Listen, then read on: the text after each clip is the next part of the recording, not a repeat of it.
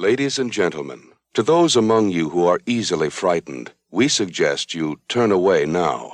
To those of you who think they can take it, we say, welcome to the madhouse.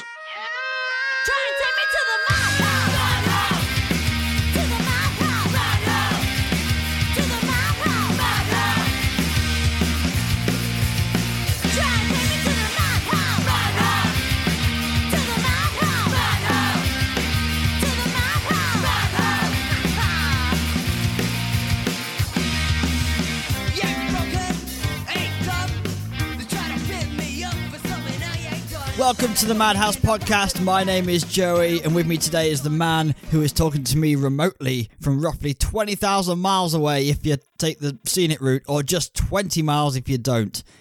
Or if you take the scenic solar route, it's more like 19 million miles. And we're doing it all through the miracle of modern technology. It's Jimi Faulkner.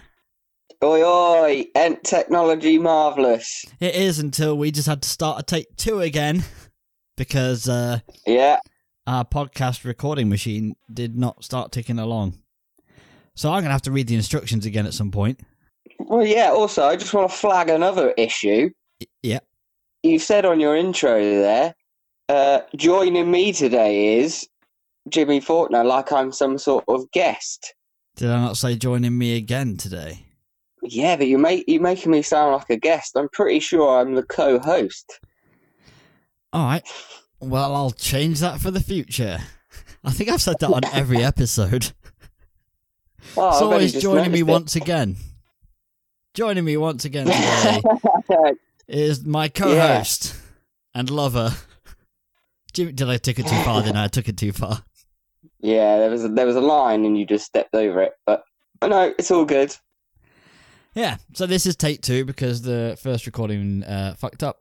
I must have done something wrong, but I can't figure out what it was. We're definitely ticking along now, so I apologise. Yeah, and as you said, we are 21,000 miles apart. Is that correct? Is that the correct stat? Yeah, the circumference of the Earth is 21,000 miles, but because we're a bit north, it'll be less, so I said 20. But you're actually about 20 miles away. Well, yeah, I like to take the scenic route, though. Okay, yeah, well, you might. The solar system, I've found 90 million miles. That sounds like a lot, but I mean, we're going pretty fast. I think the Earth travels at about 17,000 miles an hour. Didn't the Proclaimers sing a song about this? I will fly through the solar system 20,000 miles, and then I will fly through 20,000 miles more.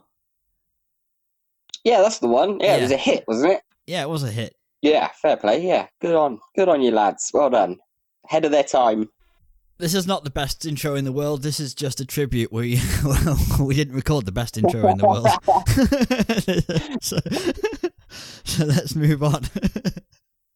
Oh, we had some really good stuff in that first take about the moon and the sun and the earth and space, but now no one will ever know. And remember we came up with that cure for cancer, and we cured the coronavirus, COVID-19, and I've forgotten now, and we didn't record it, so that's lost forever as well. That's just the way it goes, isn't it? Yeah, we'll probably think of something good to cure something else later on. So this film barely made any money, from what I can see. Not surprised. I didn't find any release details.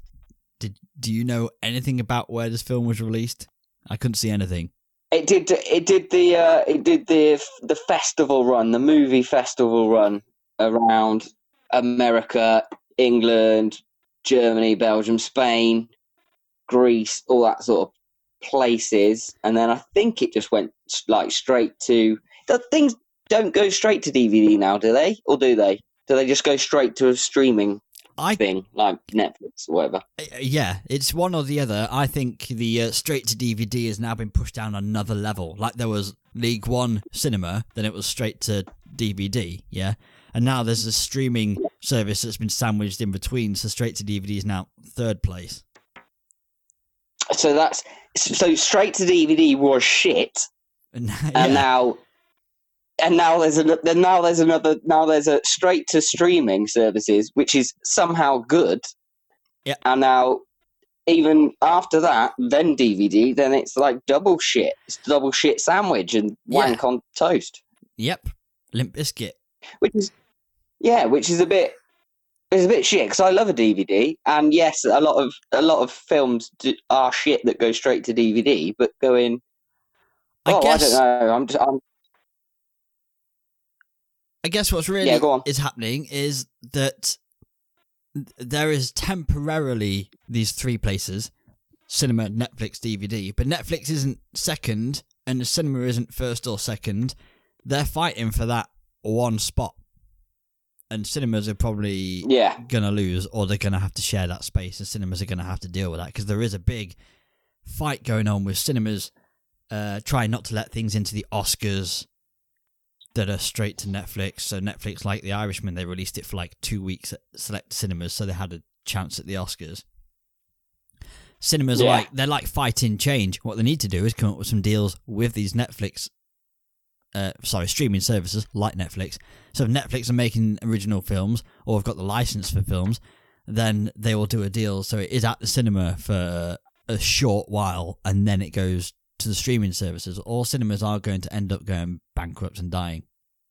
Especially if this pandemic goes on for a few more months, because everyone's signing up for streaming services and no one's going to the cinema.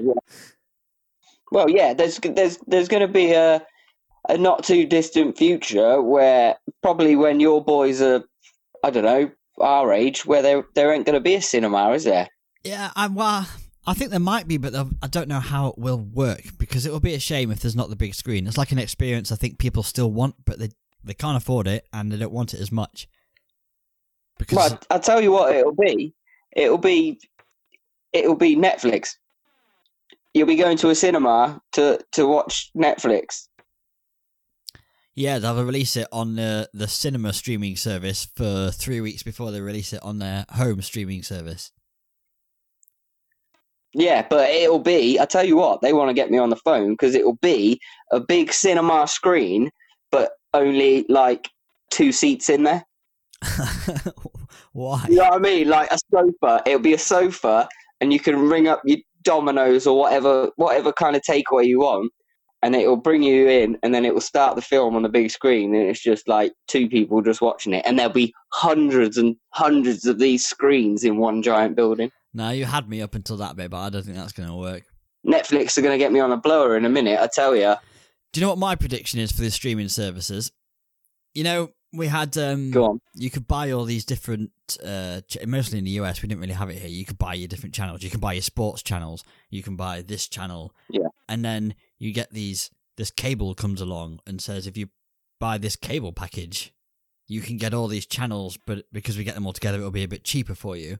And then everyone's ditched that because it's too expensive and gone for streaming services. So you got Netflix and Amazon Prime, and now you got Disney Plus, and there's going to be more. There are more already. BritBox, loads of different ones. And it's going to be too expensive for everyone to have all of them, but people are going to want to watch stuff off of all of them. So some company's going to come along and basically be like a new streaming cable service thing and start going, you can buy this streaming package, and we're going to go full circle and end up spending 40 quid a month on Sky streaming packages, but for the modern age with Netflix and Prime and shit. Yeah, absolutely. Anyway, we've gone off on a bit of a tangent here. Yeah. Okay, facts about this film. It was filmed in Hemingway in North Yorkshire. That's England, isn't it? That is in England, yes. Very English film. But yeah, barely made any money from what I can see anyway, but I suspect it went straight to streaming services, so it's hard to get any figures about anything because no streaming service shares anything, which makes our job at the intro of these films that went straight to streaming harder. The older ones, loads of box office figures, different countries, you can see how well films performed. But now, and I sound like an old grumpy git here, you can't tell what's doing what where, because the government's hiding it all from us, and they're using 5G towers to take our brainwaves or something. Lovely. Damn kids and their streaming services. Oh, God damn it. Should we do a plot slot? Yeah, let's do it. I'm just checking. Hold on.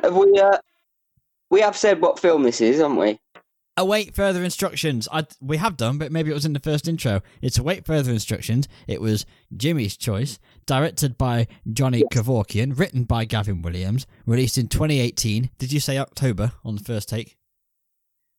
I think that was when it. Yeah, I think that's when it either went to fake DVD / streaming. Okay. Well, I mean, the episode title will be the film title anyway. So, but sorry if you've waited 10 minutes just to hear us finally tell you what film we're doing. Did you like the film, Jimmy? It was your choice. The first time I watched it, I thought it was really, really good. And then looking into it and watching it again, I realised I was blinded by it, and maybe it's not as good as I thought it was. Okay. I think in our deleted outtake, amazing intro that no one will ever hear, you said the word naff. Not a bit naff on the second watch. And I said, yeah, I thought that on the first watch, but I do have reasons, because I enjoyed it as well. There's things I like and things I don't like about this film, and they are clear to me what they are. It's not an ambiguous, I kind of liked it, but it felt a bit naff. I have reasons that we will go into later. Yeah. Do we have permission to go to plot slot now? Or do you have anything else to say? No, let's do it. All right, well, you kick us off, as is tradition. Okay, you got the timer ready? I'm awaiting further instructions. Yeah, wait for instructions. Okay, timer's going. Okay, England, Christmas, stuck in your house with family. Much like now. Nick brings his new girlfriend, Angie, home for Christmas. Both have not been greeted very warmly.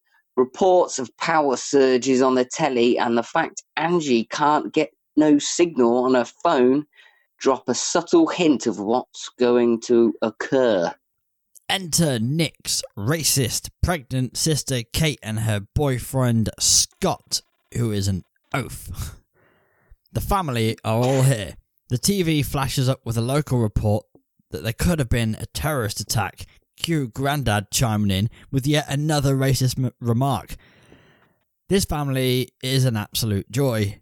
Nick and Angie plan on leaving because they are clearly not welcome, but Angie wants to stay. Fair play. We'll point out here, Angie is what Nick's family would probably describe as less white than ideal.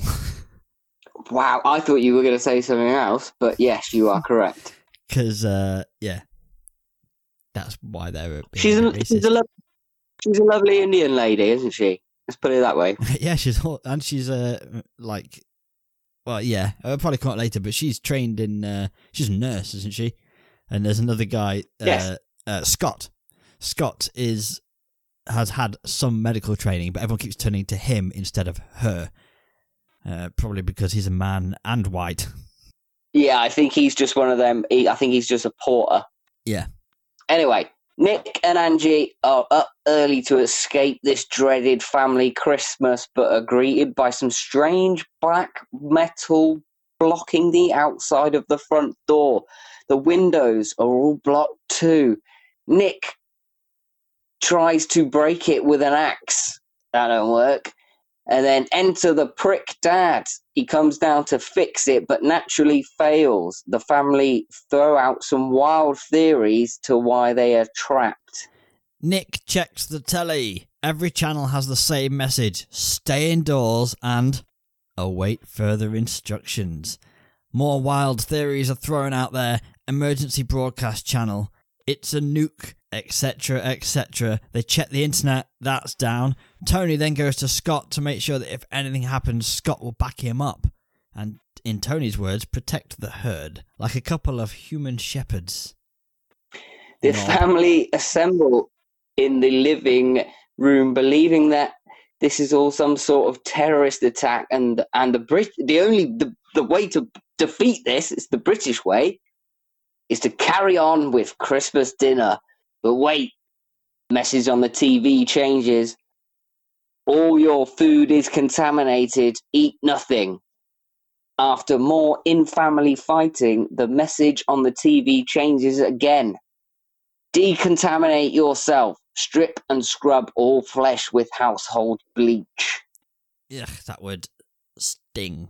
After the awkward bleach scrubbing, the family meet once again in the living room. After an apology/not apology from Tony, Dick, packages of syringes land in the fireplace. The message on the TV changes once again. Use trial vaccination kits. Atmosphere polluted. Angie warns of the risks of unsterilised medical equipment, but Tony injects himself anyway, Dick. Followed by Scott, stupid Dick. Grandad, old Dick. Mum, misguided Dick. And then Katie, racist Dick. Nick and Angie inject... Fat Dick. What? Fat Dick. Nick... She's pregnant, isn't she? Yeah, she is, yeah. Because of Scott's fat dick. Nick and Angie inject the last two, fearing they have no other choice. They are very much pressured into that. Absolutely, 100%. Now safe. Oh, wait, no. Grandad starts to shake and vomit blood. Boom, he's dead. The message once again changes. Vaccine procedure complete. Return all clinical apparatus via the access slot. Angie and Nick try to find a way out, but the black metal is everywhere. Scott tries to prise open the access slot in the front door, the oafish moron, but instead of rescue, he loses a few fingers. Boom, straight off, forever throwing out that shaka bra. Message reads on the TV, one of your numbers is infected. Isolate them. Let's take a guess who this racist family wants to decide is infected, thus isolating. That's right, you got it. Angie, the brown one. The family vote to quarantine her, but Nick comes in with some lampshade swinging violence. He fails, and they lock her in a room with the now deceased granddad's body, because they haven't got any more rooms, obviously.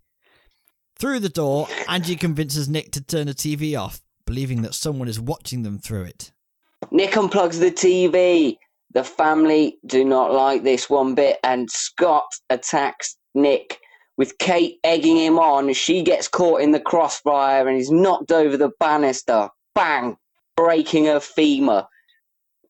Very fucking severely. Scott freezes, and Tony decides this is the perfect time to go and work in his study, another classic British way. Beth tries asking the TV for help. Nick asks medic Angie what to do. Apparently, it's not looking good. Nick smashes a hole behind the toilet, and, someone's been cooking something strong for him. He pokes his head through the hole to find any means of escape. So the hole he pokes is basically where the waste pipe goes. He knocks Chips next to it. This causes an alarm to sound and the TV message to change to survivors must not breach parameter. Nick's phone has recorded something strange. Naturally, Tony and his lapdog Scott don't like this, so they tie Nick up and don't even look at the phone. Yeah, I know, morons. Message reads, extract information from sleeper agent. Tony gets his tools out, thinking that Nick is the sleeper agent, and begins some torture with his old mate Stanley. Just before Tony can pop Nick's eye out with a flathead screwdriver, a cry comes from downstairs from the misguided mother that's alerting them to the death of Kate. Dun dun dun! How bad have you got to be to torture your own son after 40 minutes of being locked in your house? Oh my god. Tony is a massive prick. Meanwhile, Angie has managed to prise up one of the weird black metal cables that have surrounded the house. It appears to be a fibre optic lens of some kind. She hooks up an old telly to find a timer counting down from 23 minutes. Message reads, security breach, activate quarantine bedroom 1. And then it flashes up again in a bit saying, activate quarantine bedroom 2. Black smoke starts to fill the rooms. Message reads, all survivors return to the ground floor. Angie removes the back of the old TV to find some kind of black cable-like creature resembling some sort of black heart thing pumping in the back of this old-style telly. And then the top floor begins to fill with the black smoke. Nick rescues Angie but fails to save his mum, who explodes spectacularly. They barricade themselves in the living room. Nick unplugs the TV again, but this time it stays on. He goes to smash it, but the house shakes and the message reads, "I am reborn. I bring salvation. Resurrection." Tony thinks this is God. Madman. Kate's slash what? Slash dick, I was going to say. But there's no visual cues while we're doing this over phone, so we keep interrupting each other like that. Oh, well. Kate's stomach begins to move, and Tony's now gone completely batshit, and he's praying. As the TV flashes up names of what Scott and Kate were going to call the baby, Tony grabs Angie and Scott grabs Nick. The message reads, "Make a sacrifice to save the unborn."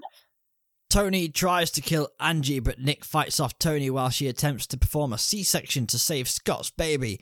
Tony floors Nick, so Scott steps up to get in the way of Angie saving his baby and gets an axe in the chest. And another for good luck. Tony begins to choke out Nick, but Angie comes to the rescue and twats him off. Nick slams the TV down onto his head. We're out of Boom, time! that's the end. Carry on. Oh, no. Oh, the TV rises itself and reveals its strange tentacle inner workings. The strange black metal that has been surrounding the house now becomes tentacles and pierces the back of dead Tony's neck, controlling him like a bizarre puppet. Nick comes to a realization that this strange capable creature can't kill them, but in fact needs them. The cable monster burns all the flesh off of Kate's dead body until she is just bone, and revealing the baby left lying in Kate's skeleton. A TV placed down next to the baby by Puppet Tony shows a message. "Hello, Ruby. Worship me." The end. We ran over. Lovely, and then we have a nice little shot of it going out onto the street, and all the houses are covered in the weird wiry cable type jism, or whatever it is. Yeah, this thing had obviously been, I think, weeding out the weak. That's why Grandad died. Weeding out the. It had been purposefully dividing the families to find out who would be easy to manipulate and be loyal. Right. And was hoping to be left with people that would worship it. And Ruby is now being indoctrinated from a baby. Lovely. She is our saviour. Or our downfall. Either way, both going to end up the same, innit? Yep. Right. Should we go for Frights and Delights? Yeah, let's do it. Right, here we go. It's Frights and Delights. What have you got first up? Not lots. There isn't really any info out there about backstories, in stories, fun stories, making of stories. Holly Weston and Sam Gittins had been in a film called Howl in 2015, where their train they were on broke down and was attacked by werewolves. Have you seen it? No. No, I haven't. I keep flicking past it on. It's on Prime, I think. I keep flicking past it though. Nah, maybe you'll watch. Maybe you want to avoid based on what you thought of people's performances.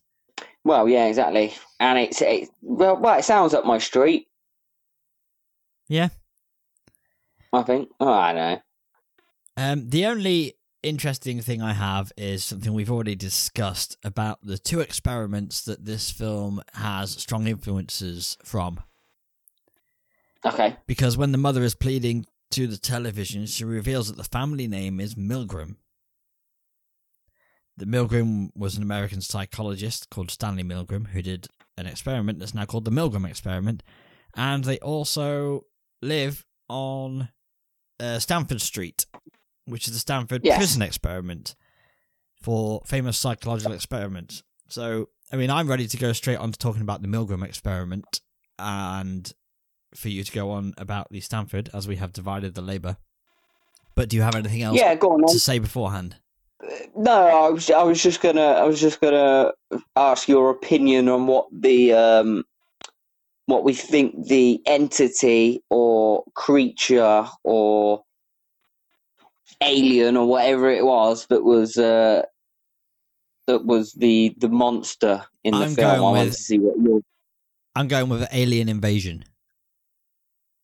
Okay, yeah, okay. Because it's technology.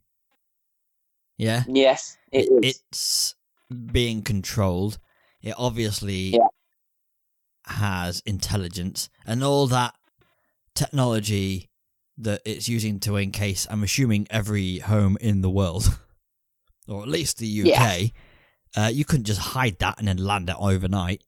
I think they were up in space and appeared, or did a little bit of a Star Trek and just appeared.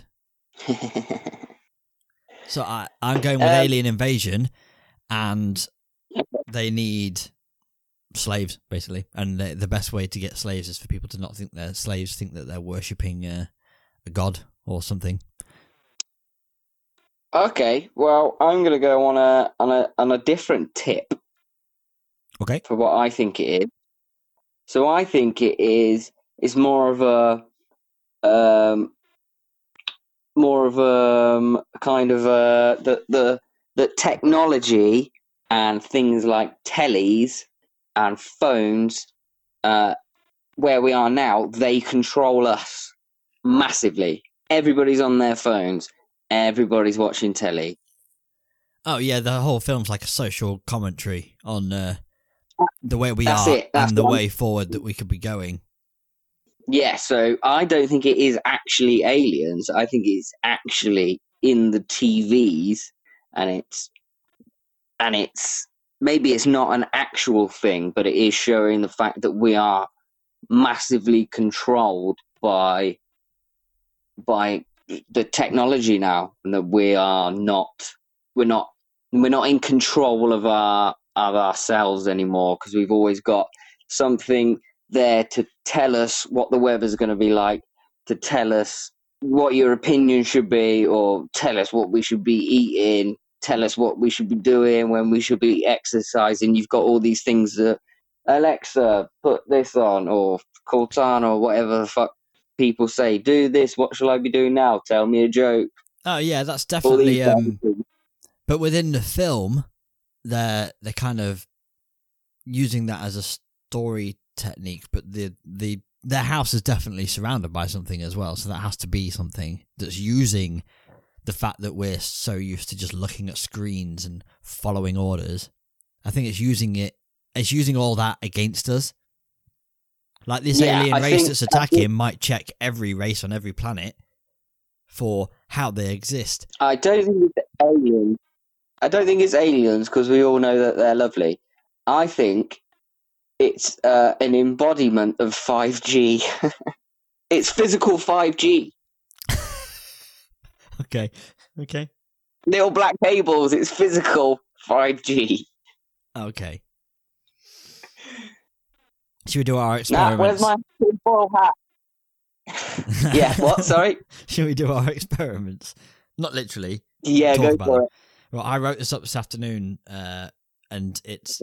Both of them are very detailed experiments, so we could do like 3 episodes on each if you wanted to. So I'm going to do what feels like a quick one, but we'll see. Okay? Yeah, I'm just going to do a quick one. So this is the Milgram experiment.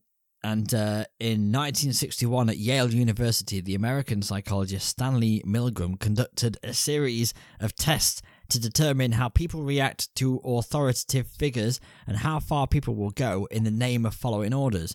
This was following the trial of a World War II Nazi piece of shit, Adolf Eichmann, who was one of the Nazis responsible for the planning and execution of the Holocaust, resulting in the deaths of millions of Jews. He used the excuse, as did other ranking Nazi members, that he was not responsible for all his war crimes because he was just following orders. In Milgram's... that old chestnut. Yeah, that old chestnut, yeah. That's where that kind of tropes of someone goes, I was just following orders. That's where it comes from, those trials after World War II. They're French, are they? Was that a French accent? Sounded very French, my end. He was trying to blend in with French people. Anyway, in Milgram's experiment, there were 3 participants, 2 actors and 1 subject. The subject believed they were part of a different experiment in which a learner was being tested by a teacher, guided by an experimenter, the subject being the teacher. The fake aim was to see if punishing failure can assist learning. The learner/actor, who was in another room, was asked to memorize pairs of words. When the teacher, who was the person who's actually being experimented on, asked them over the mic to respond to one word, they had to recite from memory the corresponding word that it was paired with. Yeah? So if we had the word pairing, dick and head, and I said to you, dick, if you said anything other than head, I would give you an electric shock. Right. So the actor wouldn't really receive an electric shock. That's just what the subject thought was happening, that they were giving an electric shock. For every wrong answer, the electric shock was increased all the way up to a possibly lethal dose of electricity. On the board the subject was using to shock the learner, there were labels on the separate shock buttons. These labels went from slight shock to moderate shock, strong shock, very strong shock, extreme shock, severe shock, and the last button was just labelled with 3 X's. They all had their corresponding voltages on them as well. So these guys knew what they were doing. That seems like a lot of dials, though. It's the 60s. It's like it was like Starship Enterprise in there. Well, it sounds very Spinal Tap. Yeah, all that. I should have got that was a cooler reference. Yeah, this goes up to 11, but because why not make 10 louder? But it goes up to 11. Yeah, depends if they were testing the ability of the crowd's ears. Then you want to know at different increments how far you can push them. So the real aim of this experiment was to see how far someone will go when a figure of authority is telling them to do it and that it's okay to do it.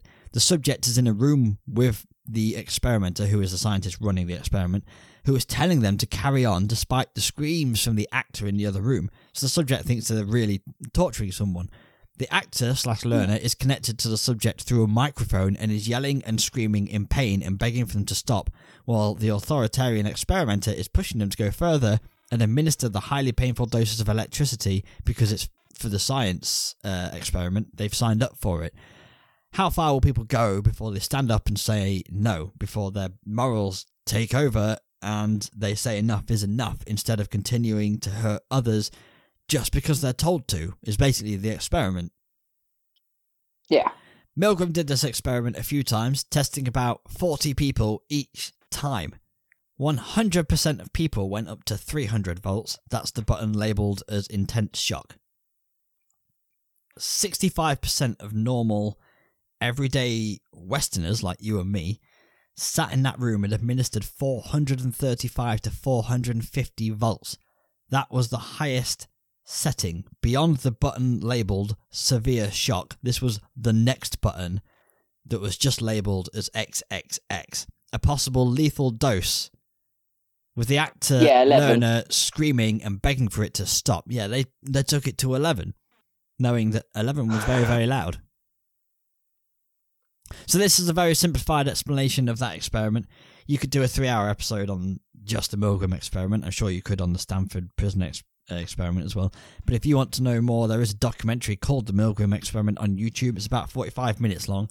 That's full of detail, describes a lot of the psychology that's involved in the experiment and what this showed us about the complicit nature of humans within that social structure. And honestly, it's quite scary. We saw it on a large scale in World War II, not just with the officers carrying out murder, mass murder, genocide. Normal citizens in towns near these camps were turning a blind eye to the fact that a lot of Jews were going in and none were ever coming out. And there was a bonfire every day, you know? Yeah. So, I mean, that's the name of the family in the film, and you can see it happening. They're they're testing the social structure of that family, and the person in charge is being told to do stuff, and not long until he's torturing his son in a bedroom for information just because some bloody words came up on the TV. And that seems like the authoritative voice in the room is that being on the television. And he thinks it's the government, doesn't he? So he thinks the government's telling him this stuff. So it's okay. It's okay to do it. The government's telling me to. It's right. Yeah, and he goes straight away. He's like, straight off the back, like 5 minutes into this situation, and he goes straight to Beefcake and goes, look, I need you, you got to back me up all the way here. I'm in charge. Yeah. Straight away. I mean, it's also a character flaw of his, because he hated his son anyway. You could tell he's not a fan of his son at all. Well, yeah, I think his son was the clever one and got the fuck out of there. Didn't go back for years. Yep. Because they're all fucking weird. Racist granddad, racist fucking sister, Beefcake husband. Yep. Dad's a mentalist. Mum's fucking living a Stepford wife life. Yep. Right. You're going to tell me about Stanford? Yeah, I'll tell you a little quick bit. It's a bit, it's kind of similar. So, Stanford prison experiment was a social psychology experiment that attempted to investigate the psychological effects of perceived power, focusing on the struggle between prisoners and prison officers. It was conducted at Stanford University, August 14th to the 20th in 1971 by a research group led by psychology professor Philip Zimbardo. So he used college students. In the study, volunteers were assigned to be either guards or prisoners by the flip of a coin and set up in a mock prison, with Zimbardo being the superintendent. Several prisoners left mid-experiment, and the whole experiment was abandoned after 6 days. Early reports on the experimental results claimed that students quickly embraced their assigned roles, with some guards enforcing authoritarian measures and ultimately subjecting some prisoners to psychological torture. While many prisoners passively accepted psychological abuse and, by the officer's request, actively harassed other prisoners who tried to stop it. The experiment has been described in many introductory social psychology textbooks, although some have chosen to exclude it because its methodology is sometimes questioned. So it's basically they're putting people in a role of power, and people who are haven't got any power, aren't they, basically, and seeing how the person in power reacts to the person who has got no power, isn't it? I'm just remembering now, I've listened to a whole podcast episode about Stanford prison experiment once. I just remembered something about sleep deprivation as well. I think they were like taking away beds, so they had nothing but concrete floor, because they were in proper cells and everything, weren't they? Yes, it was. Yeah, I think they built up like a little mock prison. Yeah, and it didn't take long for shit to turn to shit. Well, no, it only lasted 6 days, and and like the people that were given that power over other humans, it's about the psychology of basically getting power hungry and power mad, and like, oh, I'm in charge of you. You got to do this, do that, all that sort of bullshit. But they were fed little bits of information about it, like, make this person do this. Yeah. And then they just did it, and then seeing how the prisoner also reacts to being told what to do and stuff like that. Well, you would think that the fact that it was a flip of a coin that decided which group were the haves and which side were the have-nots. You would think if you were the guard, well, this is just a flip of a coin. I could easily have been in that position. You think there might be some empathy there, but clearly not. What, do you reckon you'd go on a torturous rampage? I don't think I would, no. I'm just saying, I bet the people who did Didn't think they would at the beginning either. Yeah, how old are they? They're like 18. I mean, I'm 32. No fucker's going to tell me to do something I don't want to do.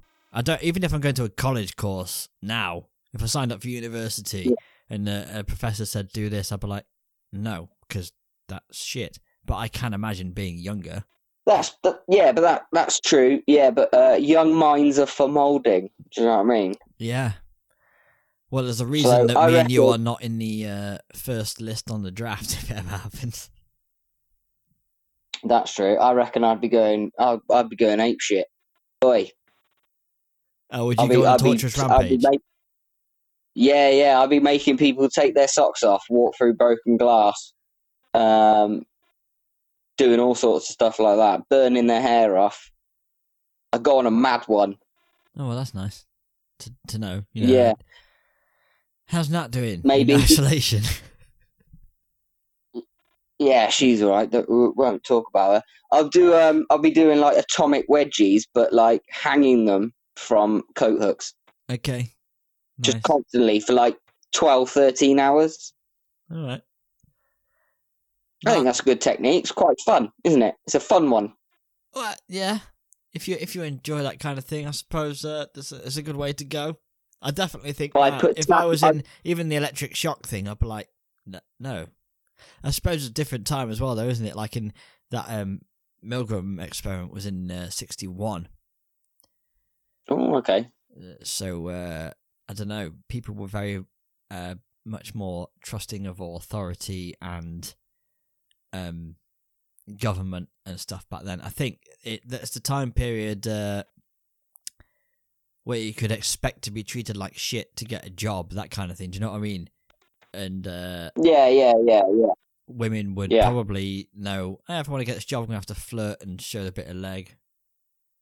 Whatever. Yeah. So it's a different time. I think if someone went into an office now and said, well, you may have to perform extra duties, they go, yeah, I'm going to get in touch with your HR department and you're going to be fired and never get a job again. So I think people are definitely more for standing up for morals these days. Not you, obviously. That's fine. Each to their own. No. Well, yeah, if someone's going to question me, I'm going to squirt chili sauce all over their bell end. That's another torture. Oh, how did you think of that one? Have you accidentally mixed up a lube bottle with the chili bottle once and gone, oh, that hurts like hell, but for future reference, that's a good torture. Oh. Right, have you got anything else? No, I think we should move on. We're 45 minutes deep into this thing. Fuck. Yeah, I know. I thought it was going to be a short episode, but we're going to go now. I did, yeah. And talk about the master of the macabre. Yes. Master of the macabre. Welcome to the Master of the Macabre, where we choose our favourite actor or actress from whatever film we're talking about at the time, which today just happens to be await further instructions. Who have you got, Jimmy? Have you got one or two or three? I've only got the one.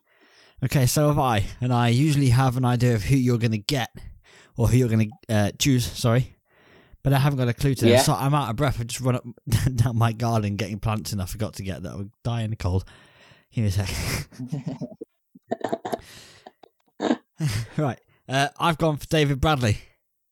Grandad? Yeah.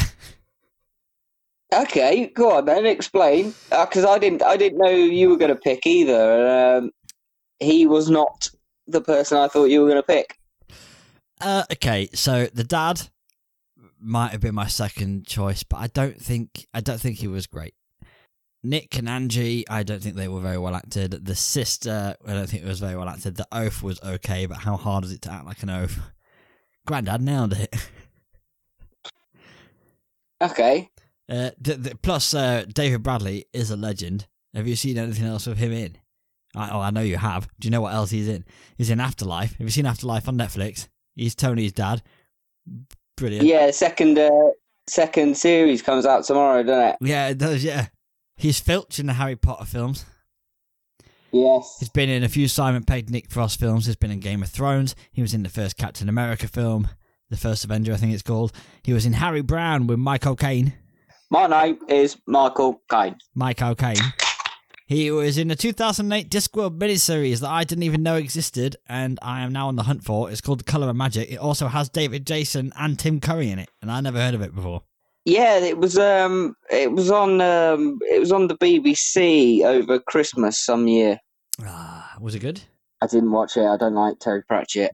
Oh, well, I don't think it will. I don't know how they could ever make anything in Discworld into a TV series that works. It's very it's like difficult to do. Anyway, we're not talking about that. Yeah, now. I don't understand the words and how it's. I don't understand it. Understand what? The world? The way it's all written and stuff is very confusing to me. I've tried to read a few Terry Pratchett books, but it's just all very confusing for my tiny mind to understand. Did you say Terry or Cherry? Because Terry Pratchett was his porno book name. I said Terry, but Okay. yeah. Anyway, he was in a 2004 film called Exorcist: The Beginning. Right. Have you seen that? No, I haven't Sounds seen that. shit from what I've read, so I'm not going to watch that. But he is a great actor. He's by far, I think, the best actor to be in this film, whether you think his performance is the best or not. But overall, as far as credentials and skills go, he's packing way more heat than anyone else. Not that the competition puts up much of a fight anyway. So, who have you got? Okay, well, I've got... let's just clarify that this is the Master of the Macabre, and I don't think Grandad was in it for very long, and he wasn't... I don't know, he wasn't... He was good, but I don't think he was a Master of the Macabre. So I've gone with Grant Masters, who played Tony. Okay. Yeah, he was the second choice. His character has gone from this man who clearly hates his son. His wife doesn't really like him. He's a very controlling man, and he's controlling because his dad, David Bradley, was quite abusive towards him, and then he's become this character. He's like, yeah, I'm the head of the family now, and then as soon as this disaster has struck, he's gone straight from one end of the spectrum right to the other of being absolutely batshit fucking crazy, and then right at the end getting reanimated by the whatever it is, the entity or whatever we call it, and then by the TV, and then he's being puppeted around. I think that looks very good. I think he's done it very well. And I think for me, I think he was the best character in it out of a very slim pickings.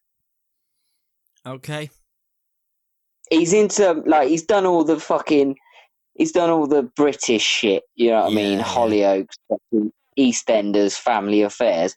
But in 2019, he's in a fucking wicked film called Dark Encounters. And if you haven't seen it, I urge you to watch it. It's on Prime. Sounds like a film about dogging. It's not about dogging, but go and give it a watch if you've got time. I don't want to give it away too much, but it's kind of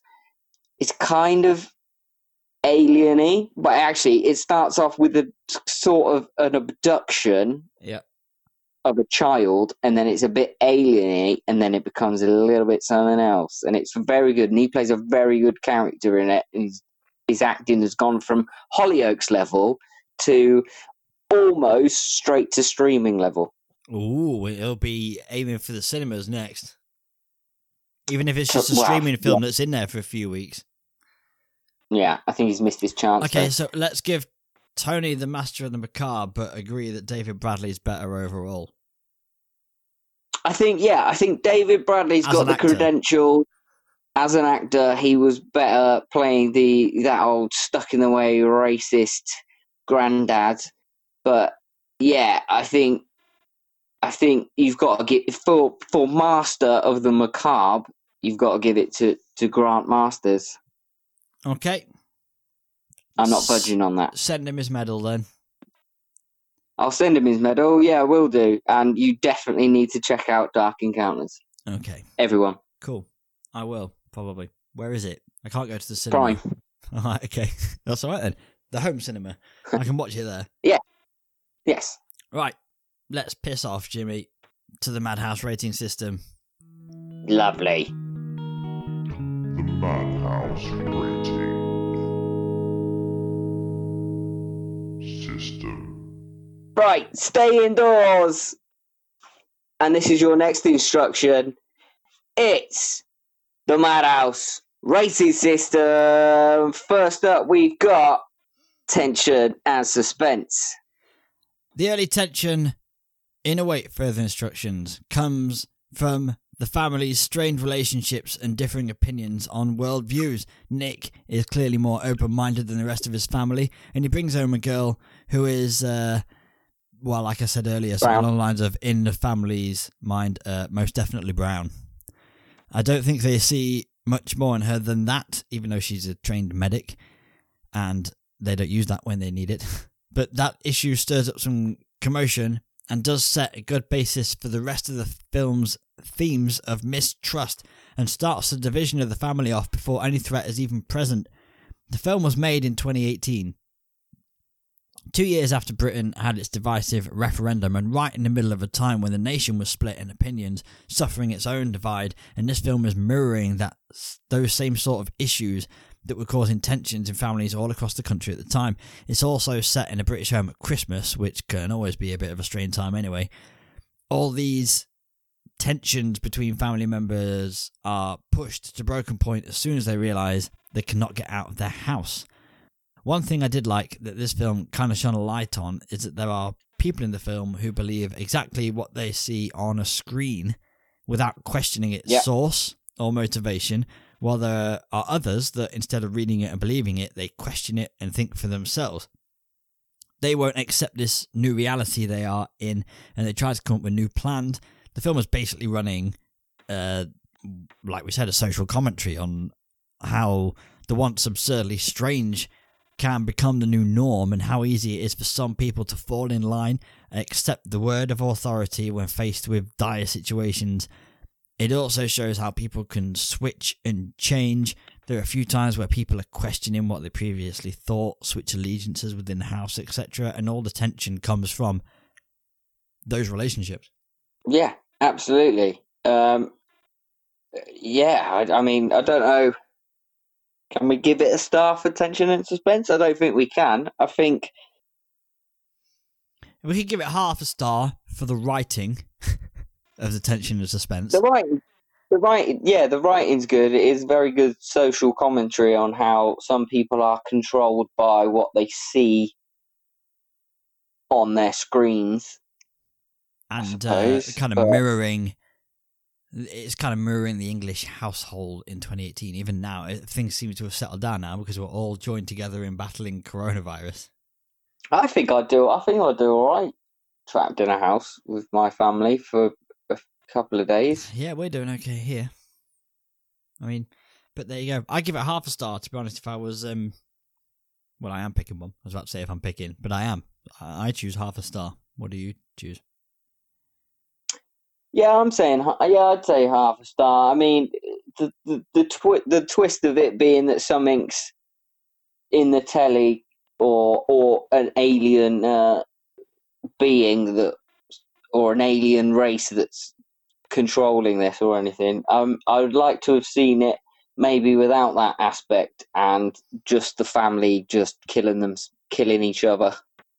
I think that would be a completely different film. They didn't have to bring out that entity at the end, did they? They could have had everyone just killing each other. But then you wouldn't have had the bit at the end with the baby ready to be indoctrinated into this new religion, slavery thing, whatever's happening. Yeah, that's true. Okay, let's give it half a star. Okay. What's my line? It sounds something like this. Right, geezers, next up, gore/visual effects. Is that how you talk? Right then, geezers, next up we got that gore and visual effects. You plonkers. Is that Plonk right? out. Am I right? Nearly there. Yeah, right. Yeah, it weren't bad. So, did you ever watch Twilight Zone episodes? Yeah. I felt like this film had a Twilight Zone feel to it. Not that I've seen it myself for a very long time. Or it had a 10 Cloverfield Lane feel to it as well. Because they're in that bunker. Have you seen it? Yes. It, with Thingy Mabob. You know what I mean. John Goodman. Yes, John Goodman. Yeah. And that's really good. Yeah, he's got... Yeah, that is really good. But the feel of it had, like, the visual effects were very enclosed and the camera work was a bit similar. The Twilight Zone feel, I think, came from the absurdity of it and the lighting. Most of the effects don't happen until the last act. That the creature that Angie finds in the old TV is cool. It reminds me of a little creature computer thing from a film called Existence, which I think came out in the 90s about like a living computer things. It's very, very strange. But the cable monster thing looks awesome, especially when it creeps and crawls into Tony's dead body and moves him around like a morbid puppet. Made me think, is this another puppet film? Really? The mum blowing up in the bathroom. That was nice. Bit of blood splatters, always good. The cable stripping the flesh off the dead Kate's body, leaving the baby behind. Brilliant visual effect. Yes, very, very weird, yeah. Yeah, it was nice. It was just well done, unexpected, kind of cringy, but not really, because the baby was fine. The baby was way cleaner than a baby would ever be that's just been in a womb. But, you know, those cables worked magic. The TV being brought in to entertain with the little colours and stuff, nice little effects going on there. Other than the tone of the film's ambience, which is set up kind of from the glow from the TV screen in the living room. It kind of it's sending its messages, and it works quite well because it's bathing the whole of that central room full of all the characters in its glow, in that colour. Yeah. But, you know, all the visual effects that would be worth giving it a decent score for happen in the third act, the last sections of the film. Yeah, I thought the cabley monster with his arms flinging about or whatever, I thought that looked a bit shit and a bit tacky. Yeah. But the other bits, like when it goes into Tony's neck and he's walking him around like a puppet, that's very good. I think that looks great. When fucking Flyboy gets his hand cut off at the door and he's trying to pop it through the fanny in the door, yeah, and he loses all his fingers, that looked good. The points I think might be worth thinking about. Tony puppet, done good, yeah. Yeah. Baby left in the skeletal womb, that was done well. That looked great, yeah. Is it Karen, the wife? I've forgotten her name. Beth, blown up in the bathroom, looks good, but horror film visual effect, like 101. Do you know what I mean? You better have that one in the bag anyway. Same with the fingers being cut off. You've got to have the first thing they teach you on Gore Horror Day makeup school.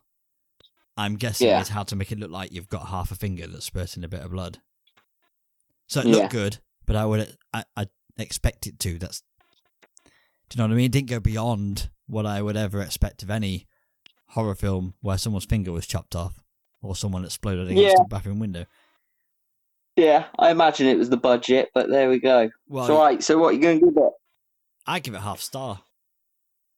Yeah, I'll give it half, yeah. Okay. Right. Next up, we've got musical score and sound effects. Sure, let's do that next. It's a quick one anyway. It's a good soundtrack, so it does deserve mentioning. Obviously, we have it as part of our whole... what's this called? rating system. overview. Yes, the rating Yeah. overview has a section for musical score and sound effects. If we didn't, I probably wouldn't be talking about it. But one thing I want to point out is that the soundtrack does have like heartbeats sounds beating throughout, giving us a clue and giving me a chance to use my favourite word, foreshadow, of the I've missed all these. the living nature of the threat outside the house. So that's a cool addition. Other than that, it's a good score. You know, I'd probably go half a star again, to be honest. It's your call. I'd say no. I'd say no straight off the bat. I don't remember any heartbeats or anything. I'm not denying that they're there. I'm not a Holocaust denier or anything, or a heartbeat denier.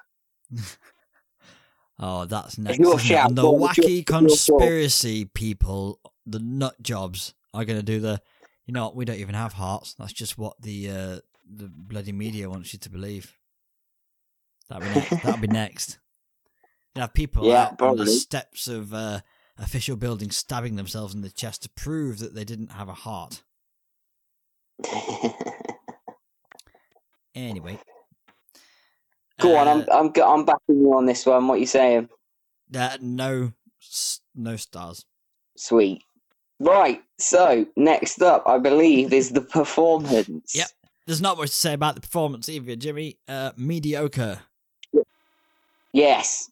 Terrible. Stereotypical. Just stereotypical, surely, isn't it? Yeah, and just some of it was just bad.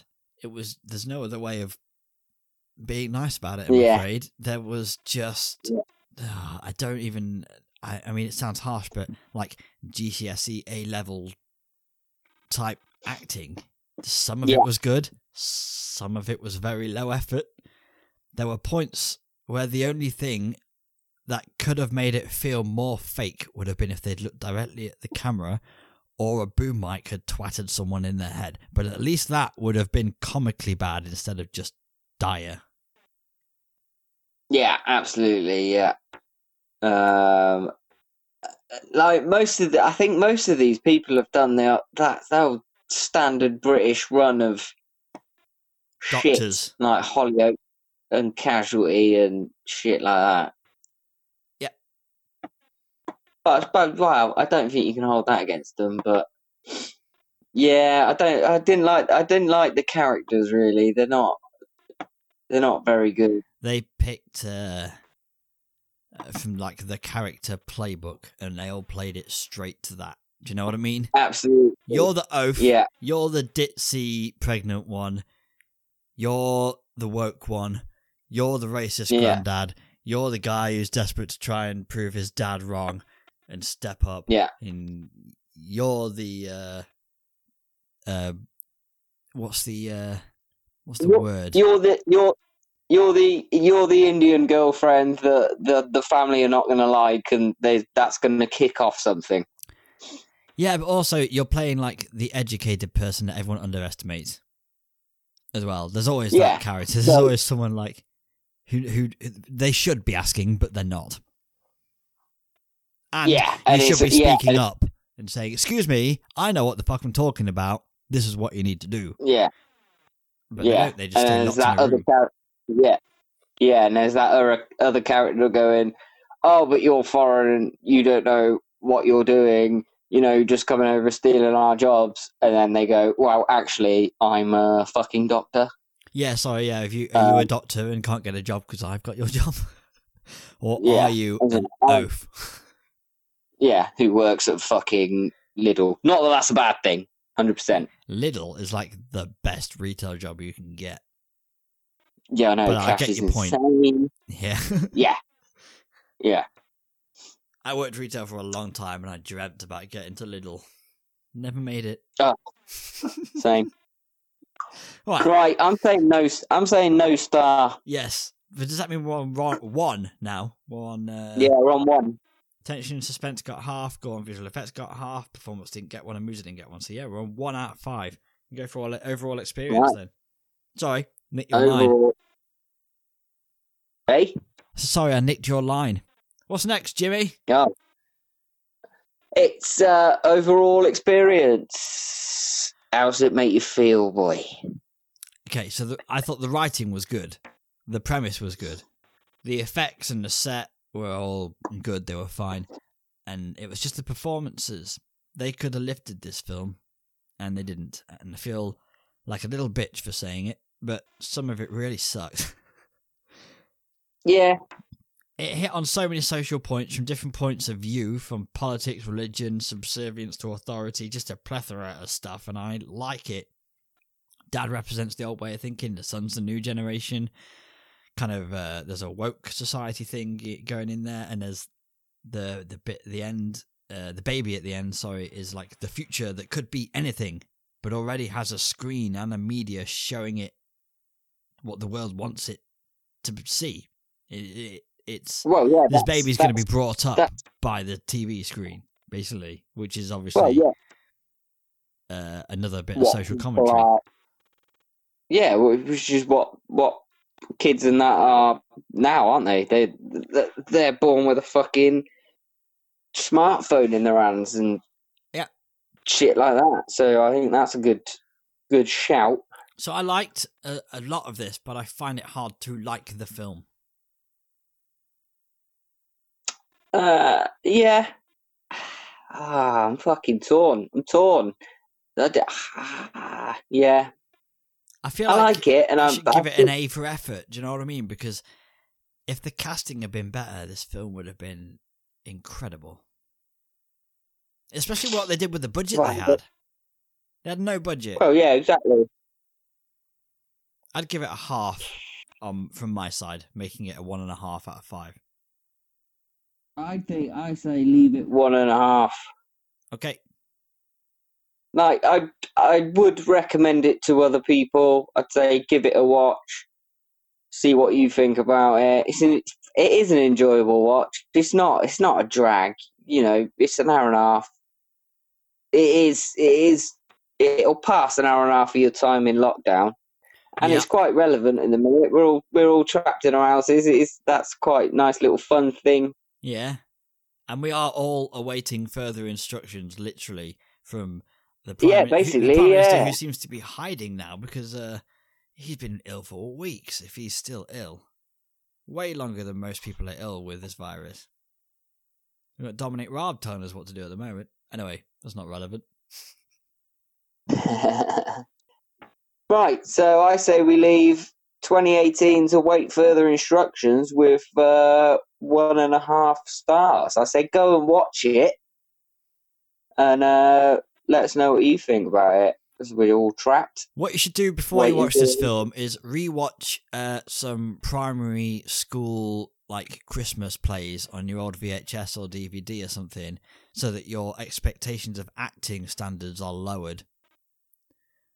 That's true. Then watch this film, and it might seem pleasantly well acted to you. Yeah, okay. It is a good one. Get your kids to put on a little play, and I don't mean your kids. I mean just kids in general. Put on a little play, watch them, and then watch this film, and it'll be 20 times better. Yeah, definitely. Like watching The Masters. Yeah. Just got to lower your expectations. Anyway. 100%. I would, I would. It's one of those films you would recommend to a friend with some side notes. You'll like it, definitely. But you just have to get over this and that, and yeah. Plus, there's that weird scene where they were laying in a field for like 2 minutes that had absolutely no place in this film. Yeah. Oh, yeah. That was like, that was a very confusing moment. Made no sense. Anyway, I don't know whether it was a dream or whether it was Angie has been like it. The thing is making Angie think that this is a world if you worship us or whatever. I don't know. It's a weird one. You know me, I absolutely hate a dream sequence anyway, so they can bollocks. Chucking that thing in there. Yeah, that was unnecessary. They could have got rid of that. It didn't even make any sense. It didn't help the plot. It didn't help the story in any way. That was filler. Yeah. Anyway, we're done. 1.5 stars for await further instructions. I will not await sequels. Boom. And we are done, aren't we, Jimmy? Nothing else to do. No, that's it on this one. Well, except you got to shout out your next film, ain't you? Shit. We're going to pause for 10 seconds while I pick a DVD off my shelf. Right, I'm back with my choice. I've used a backup that I usually have. It's on Netflix, this one. So you can watch it without having to go out to a shop. Not that anyone buys films from a shop anymore. Anyway, are you ready for description? Yeah, go for it. A mother, desperate to reconnect with her troubled daughter, becomes embroiled. Let's see how I'm giving you a space to jump in here. In the urban legend of a demonic witch. Fuck. Go on, say that again. A mother, desperate to reconnect with her troubled daughter, becomes embroiled in the urban legend of a demonic witch. Oh, fucking hell, my mind's gone blank. I know you've seen this one as well. Oh, bollocks. Oh. I'm going to give you a clue. Yeah. Because I asked you once what you thought of this film. It was on a short list of films I was going to watch one night and I couldn't pick between a few. And you narrowed it down to 2 for me, and this was one of them. Oh, shit. Demonic witch. Nah, fuck. I don't know. Don't Knock Twice. Oh, Don't Knock fucking twice. Just Don't Knock Twice. I think Don't Knock fucking Twice was the working title. That's the that's the remake. Yeah. Really, it's only 2016. This 2016's Don't Knock Twice is what we're doing next time. And we're so long on this episode, so I'm going to call time a death. Don't forget to email us if you feel like it, themadhousepodcast@outlook.com. Check us out on Facebook. Check us out on Instagram. Just search for The Madhouse Podcast or @The Madhouse Podcast. Share our podcast around, subscribe, like, rate, review, do all those things that all the people who know what they're talking about on YouTube and stuff say for you to do, but for us. And we will see you next time. Don't Knock Twice. Yeah, boy! Shit, hold on. Right,